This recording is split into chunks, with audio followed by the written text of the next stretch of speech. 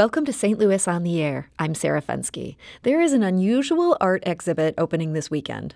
It's called America's Mythic Time. But this isn't about the cowboys of the Old West or the glorious melting pot.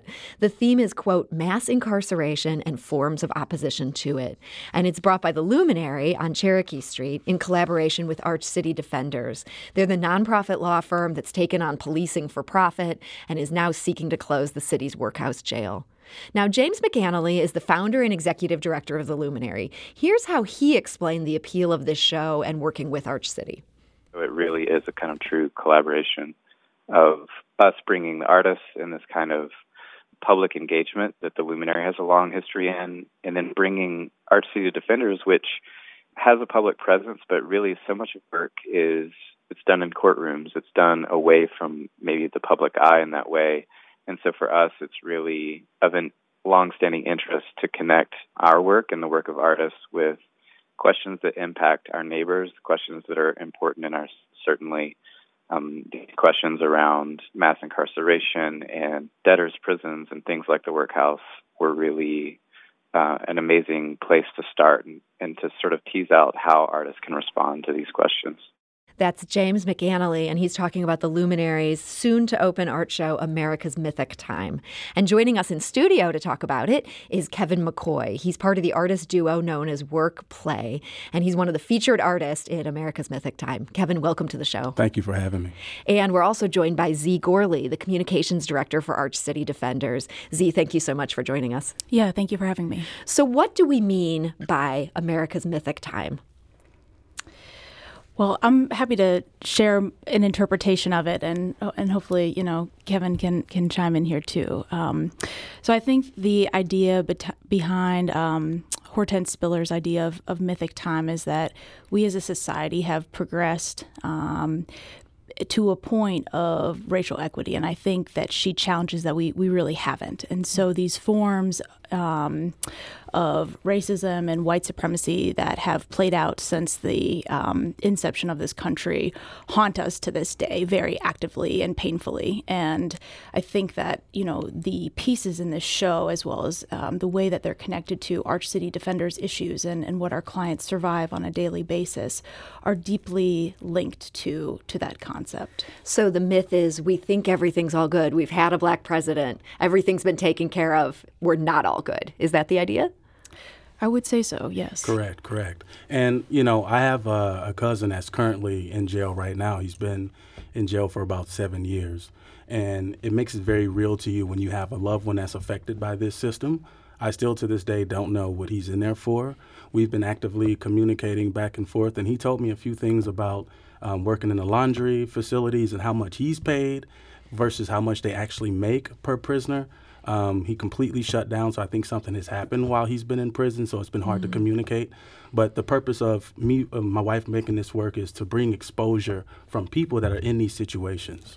So these situations and this idea of the mythic time, how does that end up playing out in the work that you have in this show? Yeah, so Z and I have been communicating via email, and they sent me some information from a lawsuit, and I pulled actual documentation from that lawsuit so people can see for themselves that this system is designed to punish the poor. It costs to be poor. So you have bail that is set at an exorbitant rate that people cannot afford, therefore they stay in prison.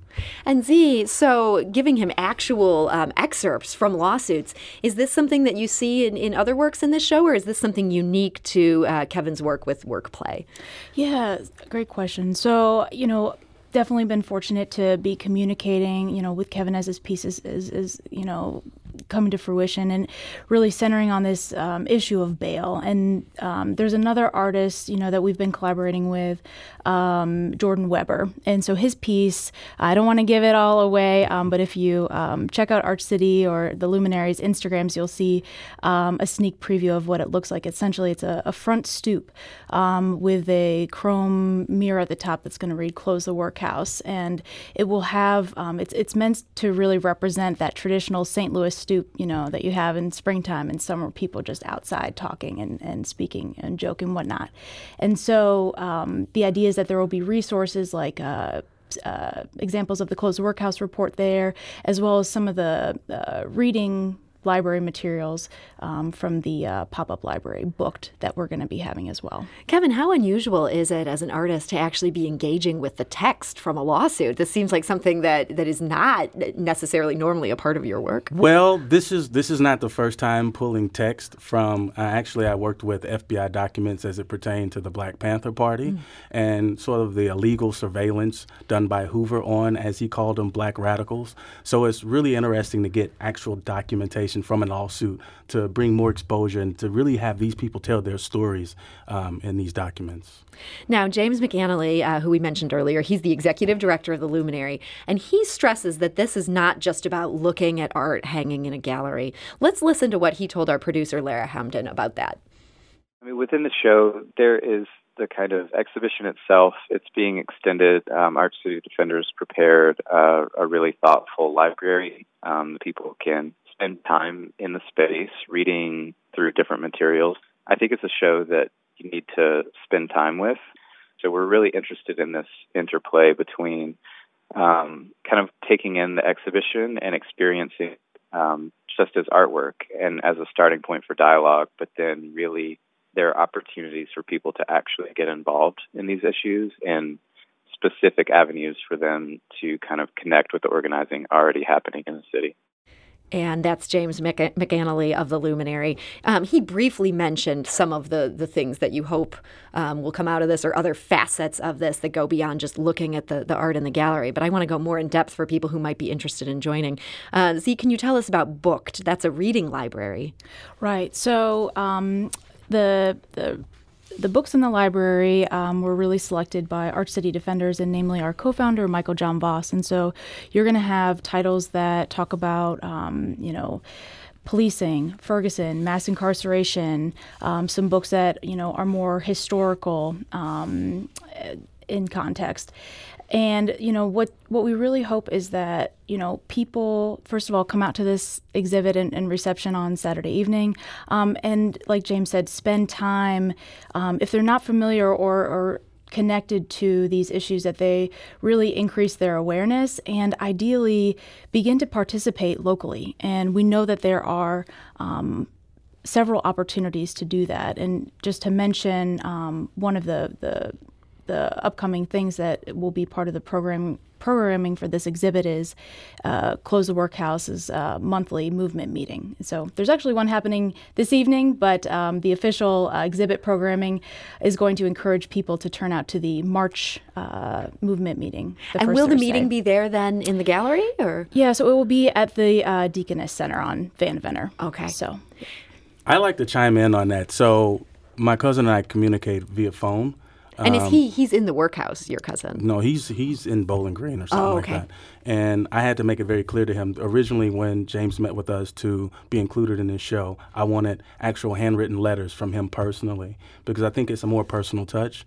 And I had to make it very clear to him. And I said, listen, this is not about art. This is really me using your story to bring exposure to what you're dealing with while you're in jail. Mm-hmm. So, no, it is not about art. It is actually about the message and the people that are suffering from this systemic oppression. And in addition to those events that Z mentioned, there's a screening of Wade Gardner's documentary film, Marvin Booker Was Murdered. Can either of you tell me a little bit about that film? Yeah, so I believe that film first showed at the St. Louis International Film Festival a couple of years ago. That's when I first saw it. And so Marvin Booker was a homeless street preacher who was brutally killed by Denver jail guards back in 2010. And so the feature-length documentary film really chronicles Marvin's life through the people who knew him and really were blessed by his presence, as well as the reality of violence within this system that's supposed to or is purported to serve and protect. And so it chronicles the civil lawsuit and as organizing movement that took place to really put Marvin's story on the map. And so we really hope to show that film and also have a Q&A conversation following that really ties in these themes and problems with the workhouse and the inhumanities that jail represents here in St. Louis with with some of the themes in the film. Kevin, as an artist whose work is hanging in this show, how involved do you intend to be with some of the more political aspects of what's going to go around it? As much as I can, seriously. And a matter of fact, Z and I have been communicating about doing some sort of campaign and using my design background to bring even more, facts and figures so people understand some of the numbers. And so I don't think this is going to stop here. I think it's going to inspire us to keep pushing forward and working collaboratively together. So Z, one more.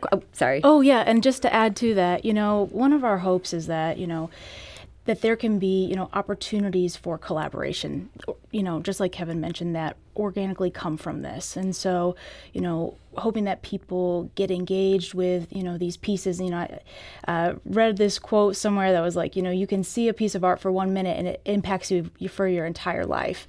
And so just really having those meaningful, visceral experiences, I think, is possible not only when people will go to this exhibit, but long after. And so, we're definitely very hopeful about what can come about because of this. So the show is America's Mythic Time, and that's at the Luminary on Cherokee Street. If people want more details about any of these specific programs that we've talked about, is the best place to go the Luminary's website or Arch Cities?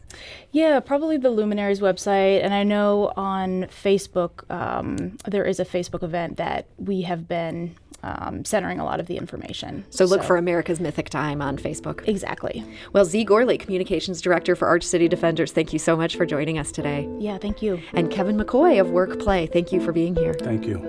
This is St. Louis on the Air on St. Louis Public Radio, 90.7 KWMU.